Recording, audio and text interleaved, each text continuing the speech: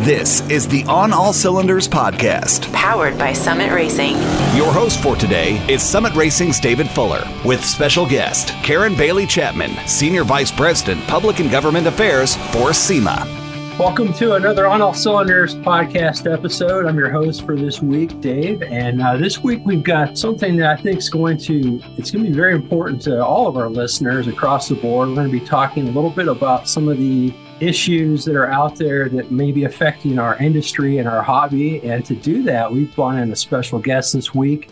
We have Karen Bailey Chapman, Senior Vice President, Public and Government Affairs for SEMA. Karen, thanks for joining us. Thanks for having me. I'm excited to be here. Let's start here. Let's just tell us a little bit about what your role is with SEMA and how you approach your job, and we'll go from there. So, I'm the head of government and public affairs for SEMA, which means everything that we deal with regarding the government regulators, whether it's lawmakers, regulators, or so forth. That all is sort of managed through my office and my team. We have an 8-person team that's based in both in DC as well as one team member who's in our California office. So we do it at all levels of government, local, state, and federal. So it certainly keeps us busy. And I just celebrated my 1-year anniversary with SEMA about actually right before the show, about 2 weeks before the show. So it's been a whirlwind year, but it's been great, and really excited to be part of the team and to lead the advocacy efforts. Yeah. So how did you get into this role, and what made you interested in it? So for me, there's sort of this dream job that you have when you're in Washington, where you can, at whatever point in your career, if you have the opportunity to match your private passions, your personal passions with your actual job, that's what the SEMA opportunity was for me. I'm not a gearhead, but I am somebody who has enjoyed off-roading quite a bit. My husband and I have 3 Jeeps. We also have ATVs and jet skis and stuff. So everything that kind of is fun and difficult and fast, we love to do. I don't race, not because I don't want to. It's just I don't have time. But maybe one of these days I'll be able to do that as well. But no, I come from a car town. Growing up, a lot of my family members work for General Motors, and my dad was in manufacturing. We had a small family business manufacturing company. And so it was a bit of a coming home for me, if you will, joining SEMA and being part of this industry, particularly the aftermarket and the large part that manufacturing plays, obviously, within our industry. So that's kind of how the opportunity came about. I've worked in several different industries, a lot of them with complex issues. And that's sort of probably the trend in terms of when you look at my career. Started earlier in political advocacy and then translated that into corporate and business issues. And it's been a lot of fun over the past 20 something years. I hate saying that because I don't feel like I've been in politics for that long. But that's really, having the opportunity to really match that personal passion and the ability to represent small business and to represent manufacturing, and especially for a really cool industry. Yeah, of course, we're across the board here, racing, off-roading, which you said you're into, marine. We're part of all that, and there's issues out there that are affecting all those things. You mentioned the SEMA show, too. You celebrated your anniversary right before the show. I think a lot of people, when they think SEMA, that that's the first thing that kind of comes to mind is the huge show. But we've got the SEMA Action Network. We've got this advocacy arm that you're heading up here. How long has that been something that SEMA has had, and are they developing it more now, recently, or what's that background been? Yeah, the SEMA Action Network's been around for quite a while, but we've had pretty explosive growth over the past several years, just because of some of the other legislative initiatives that SEMA and PRI have actually taken on behalf of the industry. But, that's not the only piece of it. We also have a federal PAC. We also launched a super PAC this year, and I can always explain what the difference is later. But, the way that government affairs is done in today's world, it used to be kind of, if you're a lobbyist, you go talk to the speaker, you get the majority leader, the minority leader all sort of lined up and everything was fine. But in today's world of politics, it actually has to be much more of a 360 approach to how we get policy changed, moved, and dealing with all the politics that are around it. So I think today, more now than ever, the individual voices of industry are so critically important to the work that we do. I sort of look at us as, our team as being the one that provides the introductions, finds the pathways, figures out what the challenges are and what we have to overcome or what we actually have to say. But it's not just about us walking into an office and demanding that this is what we'd like and you shall change it. And, it's really just a 360 approach and a surround sound type of approach that we have to do with government affairs. So we're focusing a lot on building out that infrastructure and creating the opportunity for our members' voices to be able to do the work that they can do, because they can tell members can tell their stories the best. They can tell them way better than we can. We just provide the introduction, the pathway, and the strategy, and then look for the opportunity for our members to actually utilize their voices. So that's really what we're focused on. So building from what was just SAN, the SEMA Action Network, and building out a more robust program and getting out in front, not getting out in front of lawmakers, our members, but also the American public, because the American public is actually a really critical piece of American politics today, because they're the voters, right? They're the ones that have to get to decide who goes to Washington or to your state capitol. Yeah, and each part of that is informing them on some of these issues and trying to get them involved. And that's what we've been trying to do. We've got a landing page on our site, summitracing.com/legislative-alerts, and it's got details on these big issues that are in front of our enthusiasts. We'll jump into those three in particular. The first one is the Right to Repair Act. Tell us a little bit about what that is, why it's needed, and how people can get involved with it. So the Right to Repair Act is actually a piece of legislation that's been around for a while, different iterations of it. But as technology, especially vehicle technology, becomes more computerized, more complex, one of the things that we want to make sure of is that, particularly from the aftermarket perspective, is to make sure that our folks have access to the systems, to the ECUs, to be able to plug in and appropriately access the diagnostics and do the proper calibration, so that when we do modify vehicles, whether that's an engine modification or a structural modification like a lift, so that not only the new products can talk to the systems and communicate with the systems and we have access to the systems, but then also to make sure that we calibrate it properly so that they can operate safely. So without that, we certainly sort of run into some issues, I think, sort of down the road, again, as computers become more technologically complex and, with the car manufacturers not really wanting us to always mess with their systems. So they like their cars the way they purchase them. But, for us in the aftermarket, we always want to make them a little bit better, a little more fun. Absolutely. Yeah. And all these things come down to choice. People may be trying to take those choices and abilities to customize away. So this really affects not only consumers, our customers at Summit, but small independent shops too, right? Absolutely. I mean, if you sort of distill Repair Act down to one piece, sort of one line, and that is just to ensure that our folks, particularly the shops, have the access to the data and the systems to be able to continue to modify, really just having that access to be able to do what they do, which then in turn obviously allows consumers to be able to have that choice to modify, customize their vehicle. So if I had to distill it down into one thing, that would be is just to ensure access by our builders and other shops to be able to do that. And the manufacturers to be able to build parts that will actually fit into the systems. Yeah, it's interesting too. I mean, if you were taking the ability away from these independent shops or even people to do it themselves, it's a little bit less competition, and it could be a situation where even the prices, you're going to be paying more because there's less people out there that are going to be able to actually work on these vehicles if things were trending the way some folks want it to. So that's what we're trying to prevent from happening. So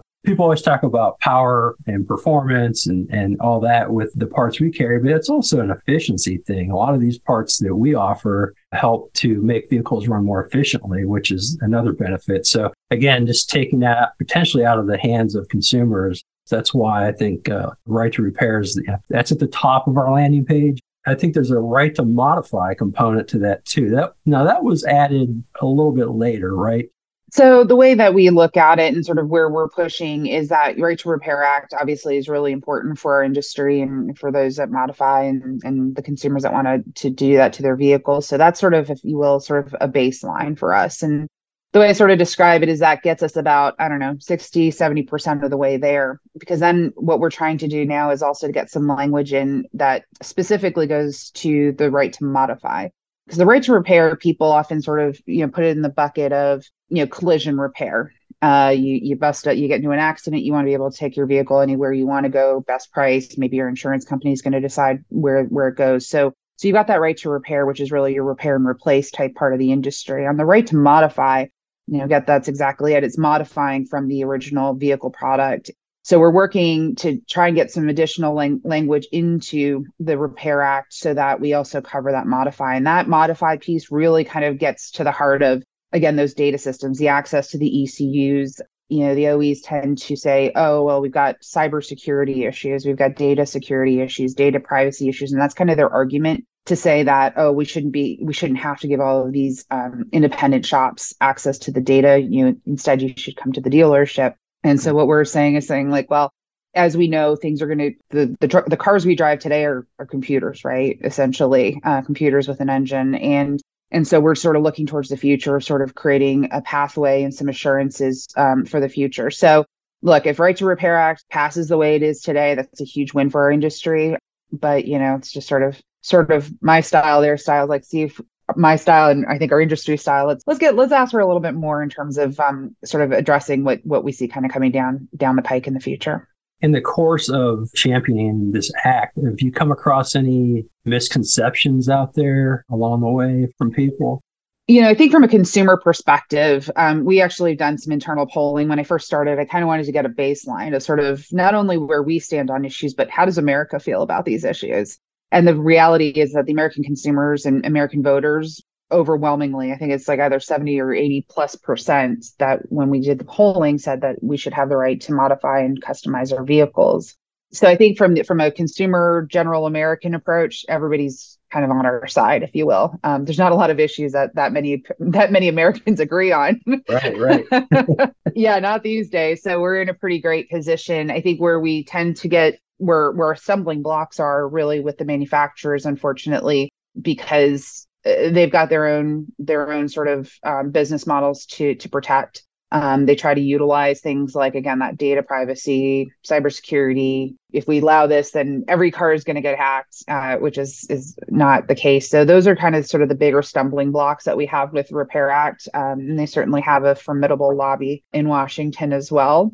And then the other part of it is other industries. They all see like, hey, everybody likes the car guys, so let's attach our right to repair onto the legislation. So you see kind of the medical device industry and even the like the consumer electronics type industries, like your smartphones and all that kind of stuff. Sort of like, hey, let's attach ourselves to the auto guys, in which doesn't help us necessarily because their issues are obviously more unique to their particular products.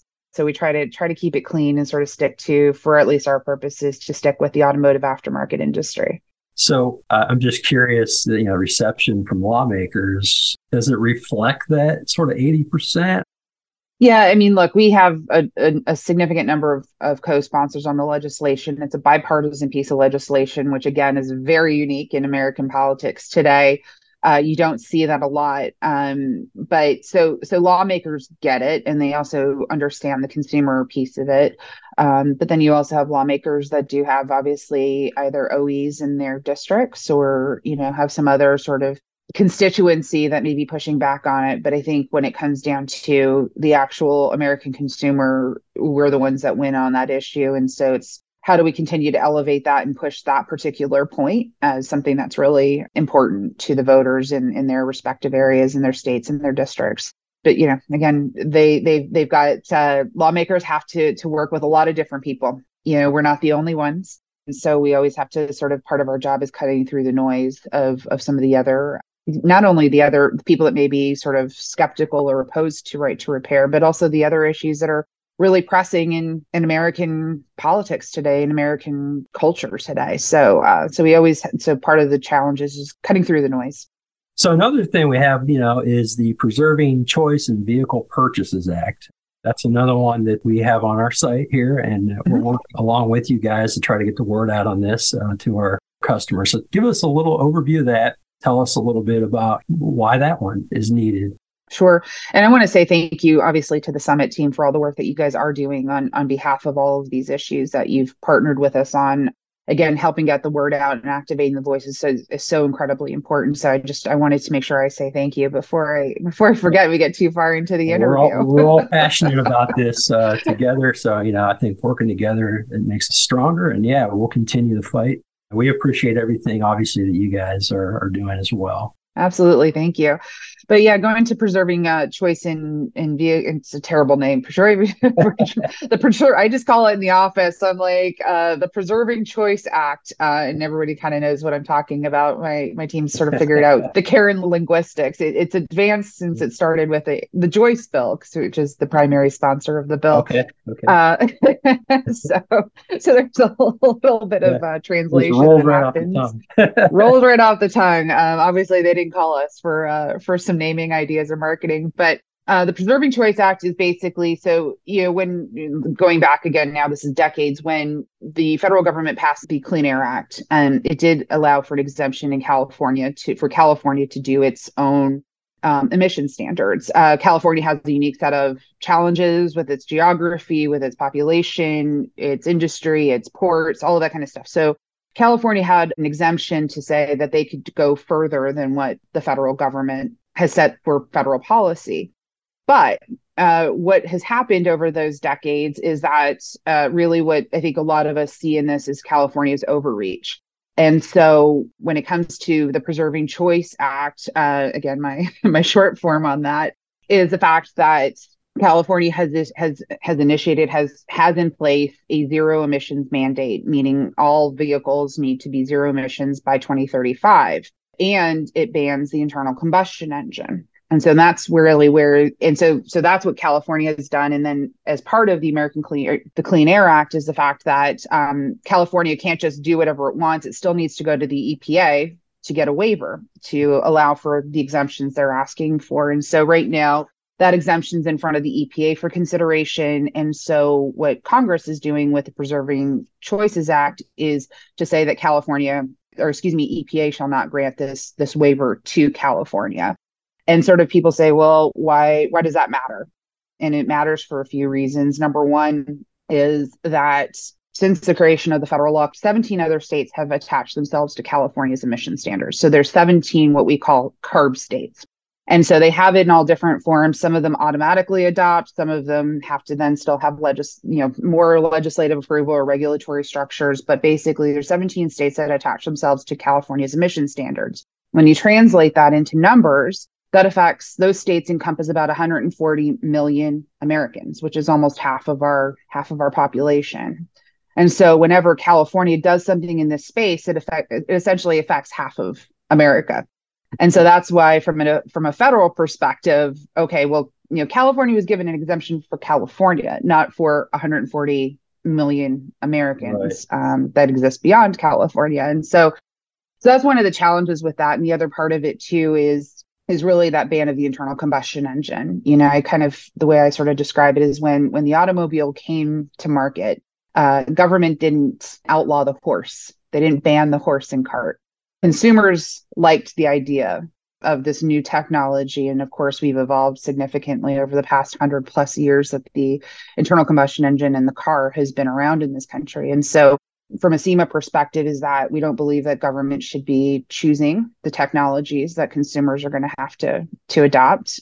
We believe that the market and the innovators, and a lot of those innovators are in our community, that the market and the innovation should be driving what tomorrow's technologies are. We all want clean air, we all want clean water, but we believe that government should stay out of the decision making on the technology and let the market and the innovators drive how we meet the goals. And so that's really the crux of the issue. It's not that we're anti-EV or anything like that. They're obviously a part of our industry as well. And people like to modify electric vehicles too. There's a number of members making products in that space as well. But government really shouldn't be making the decisions as to what technology is. It's fine to set the goals. Let us figure it out as to how we get there. Yeah. And I think there has been some feedback about that. Is this standing in a way of progress? It's not. It's actually opening it up to more development from people. You've got potentially not only electric vehicles and gas power, but you've got people testing hydrogen. And like you said, setting that goal, that letting the people figure out how to get there. And that's what this Preserving Choice in Vehicles Purchases Act is kind of. You're much better at getting those words to roll off your tongue than I am. I had to talk a little extra slowly on that one. So, and then we had a final one. It's the CARS Act.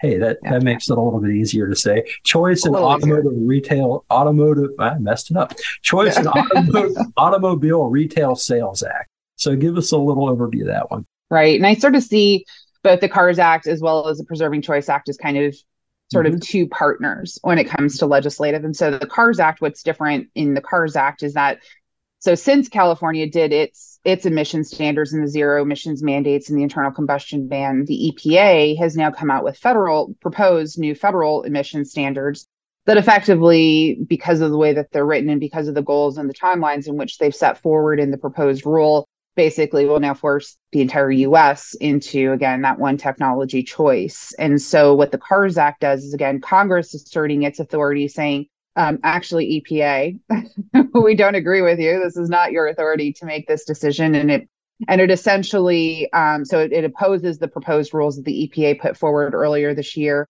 and also will prohibit the California, basically allowing the EPA to use the Clean Air Act as a mechanism to ban technologies or to choose the technologies for the American consumer. So I kind of always sort of keep those two legislative pieces together, because one deals specifically with the California waiver.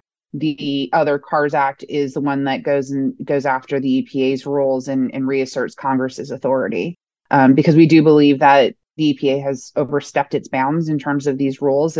We've seen this now in the courts over the past several years, where some of their authorities have actually been pulled back by the Supreme Court. Cases like West Virginia versus the EPA, which is a big one in the fossil fuel industry and power generating facilities. And so this is Congress saying, we're the ones that make the laws, and this is how we feel about it. And if we weren't clear before, here we are again, letting you know how we see this. Yeah, it makes sense. And it does seem like the last two acts that we talked about, a piece of legislation, kind of are working in tandem a little bit. We're all about letting our customers and our industry and our hobby people involved making their own choices. So we appreciate that all these pieces of legislation are out there. So what are some things people can do? Obviously, we have on our site, we have a landing page I mentioned, summitracing.com/legislative-alerts. There's a take action button, and you can write your congressperson. What are some other ways people might be able to get involved? So I think, in addition to taking action, whether that's from the Summit site or from the SEMA Action Network site, which is SEMA.com. So that's something that if you sign up for SEMA SAN, you'll actually get action alerts on a lot of different issues that we're working on at all different levels of government. Writing those letters is really important because offices do take count of the letters coming in on issues and seeing what they're hearing from their constituency. So it does matter. But I think also if you're somebody who has a facility, whether you're a small shop, a large retailer, if you're a distributor, warehouse, whatever it may be, a manufacturer, invite your lawmakers to your facility, develop the relationships with your lawmakers, because I think that's one of the things that, again, others within the industry, particularly the OEs, have done incredibly well. They're obviously huge presences in states and congressional districts, but we also, too, as an industry, are a pretty huge deal as well. We employ a lot of people, 1.3 million Americans across the country. So invite your lawmakers in, and whether that's your local lawmaker, your state lawmaker, or your federal lawmaker, because developing that relationship is really important. And telling the story that you have to tell is also just really, really important. And then the other thing I'll just put a plug in for, if you are a SEMA or a PRI member, we have a Washington rally coming up in May 8th and 9th in Washington, D.C. And this is where we take to the Hill. This is where we have our folks show up and go to Capitol Hill to lobby their lawmakers directly and to tell their story and to share the information that is important to them and to talk about these issues and talk about how these issues impact them. So those are just a couple of ways for folks to get involved. And we'd love for people to be part of all of that, because again, we're just the path creators. We're just the ones to help figure out which direction to go. But it's really the voices of companies like Summit and your consumers and the manufacturers whose products you sell. Those are the voices that are really, really important when it comes down to talking to lawmakers about these issues. So on a campaign, I guess we'll call this a campaign, campaigns like these, how long does something like this usually take? And is there an expiration on it? Or how does that work? Look, it's one of the things, the difference between state lawmaking and federal lawmaking is that state legislatures tend to move a lot faster because they're usually only in session for a couple of months, maybe 6 months out of the year, a couple are year round. So state laws tend to move a lot faster. Federal moves a lot slower, and these days a lot slower than that, which again, for say no more. in a community of racers, that's just, just painful. But basically, when legislation's introduced, it's alive for 2 years when it comes to the federal piece of this, because the bodies turn over every 2 years. The one constant in when it comes to government affairs, the constant is change. We're always dealing with a new Congress every 2 years. So we're coming up on the second half of this congressional session. And so legislation could be quick because it's something that's of immediate, say, national security. We've seen that happen, or it could be just making sure the government doesn't shut down. Those are the kinds of things that also get in the way of legislation.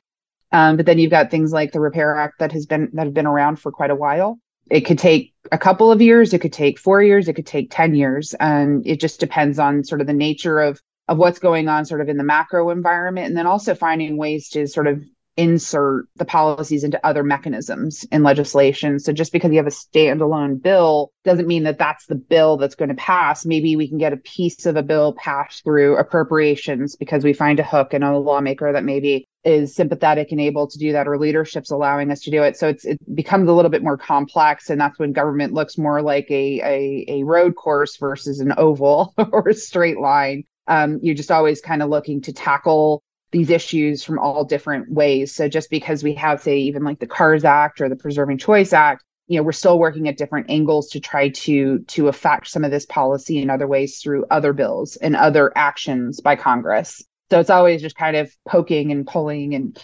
inserting. It's sort of like, the kid that goes to mom and says, "Mom, can I do this?" And she says no. And then they go to dad, "Dad, can I do this?" So we're always kind of looking for, the mom and dad approach of how do we start to whittle away at the stuff that we're trying to get done. Sounds like patience and persistence is what wins the race in this case. Exactly.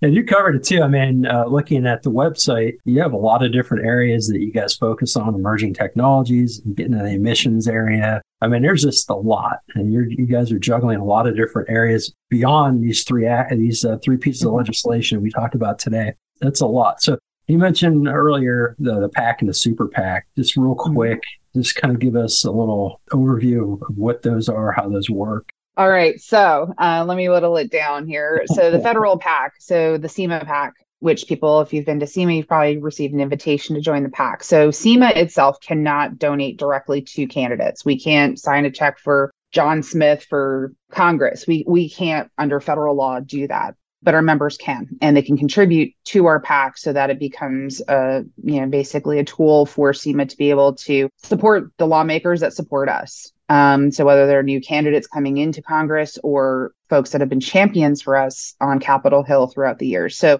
that's our way to basically pull together the resources of our individual members to then be able to donate and support individual candidates.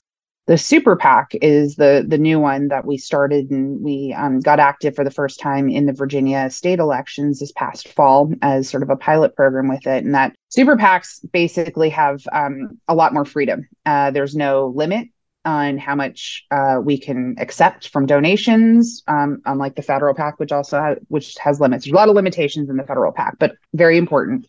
The Super PAC doesn't have limits in terms of the amount of money we can accept. We also don't have limits on the fact that we can accept corporate dollars. So if a company wants to support the efforts, we can accept those checks, and we just have to, obviously do the appropriate filings. But what it does is it creates the ability for us to run what's called an independent expenditure campaign for a candidate. Now, we can't coordinate with the candidate. We can't call them and say, "Hey, what do you need? Like, what can't you afford?" And we'll plug in this strategy. We can't have that conversation. But what we can do is do our own research and do our own work to educate on an issue that matters. So what we just did in Virginia is that we played in 4 key Senate races within the Virginia campaigns, the legislative campaigns for Senate candidates. And we actually, 3 of those candidates were successful. And what we did in those particular districts was raise the issue of the fact that Virginia was a CARB state. A lot of Virginians didn't know that. And that they actually also now have an internal combustion engine ban that's going to be coming online in 2035.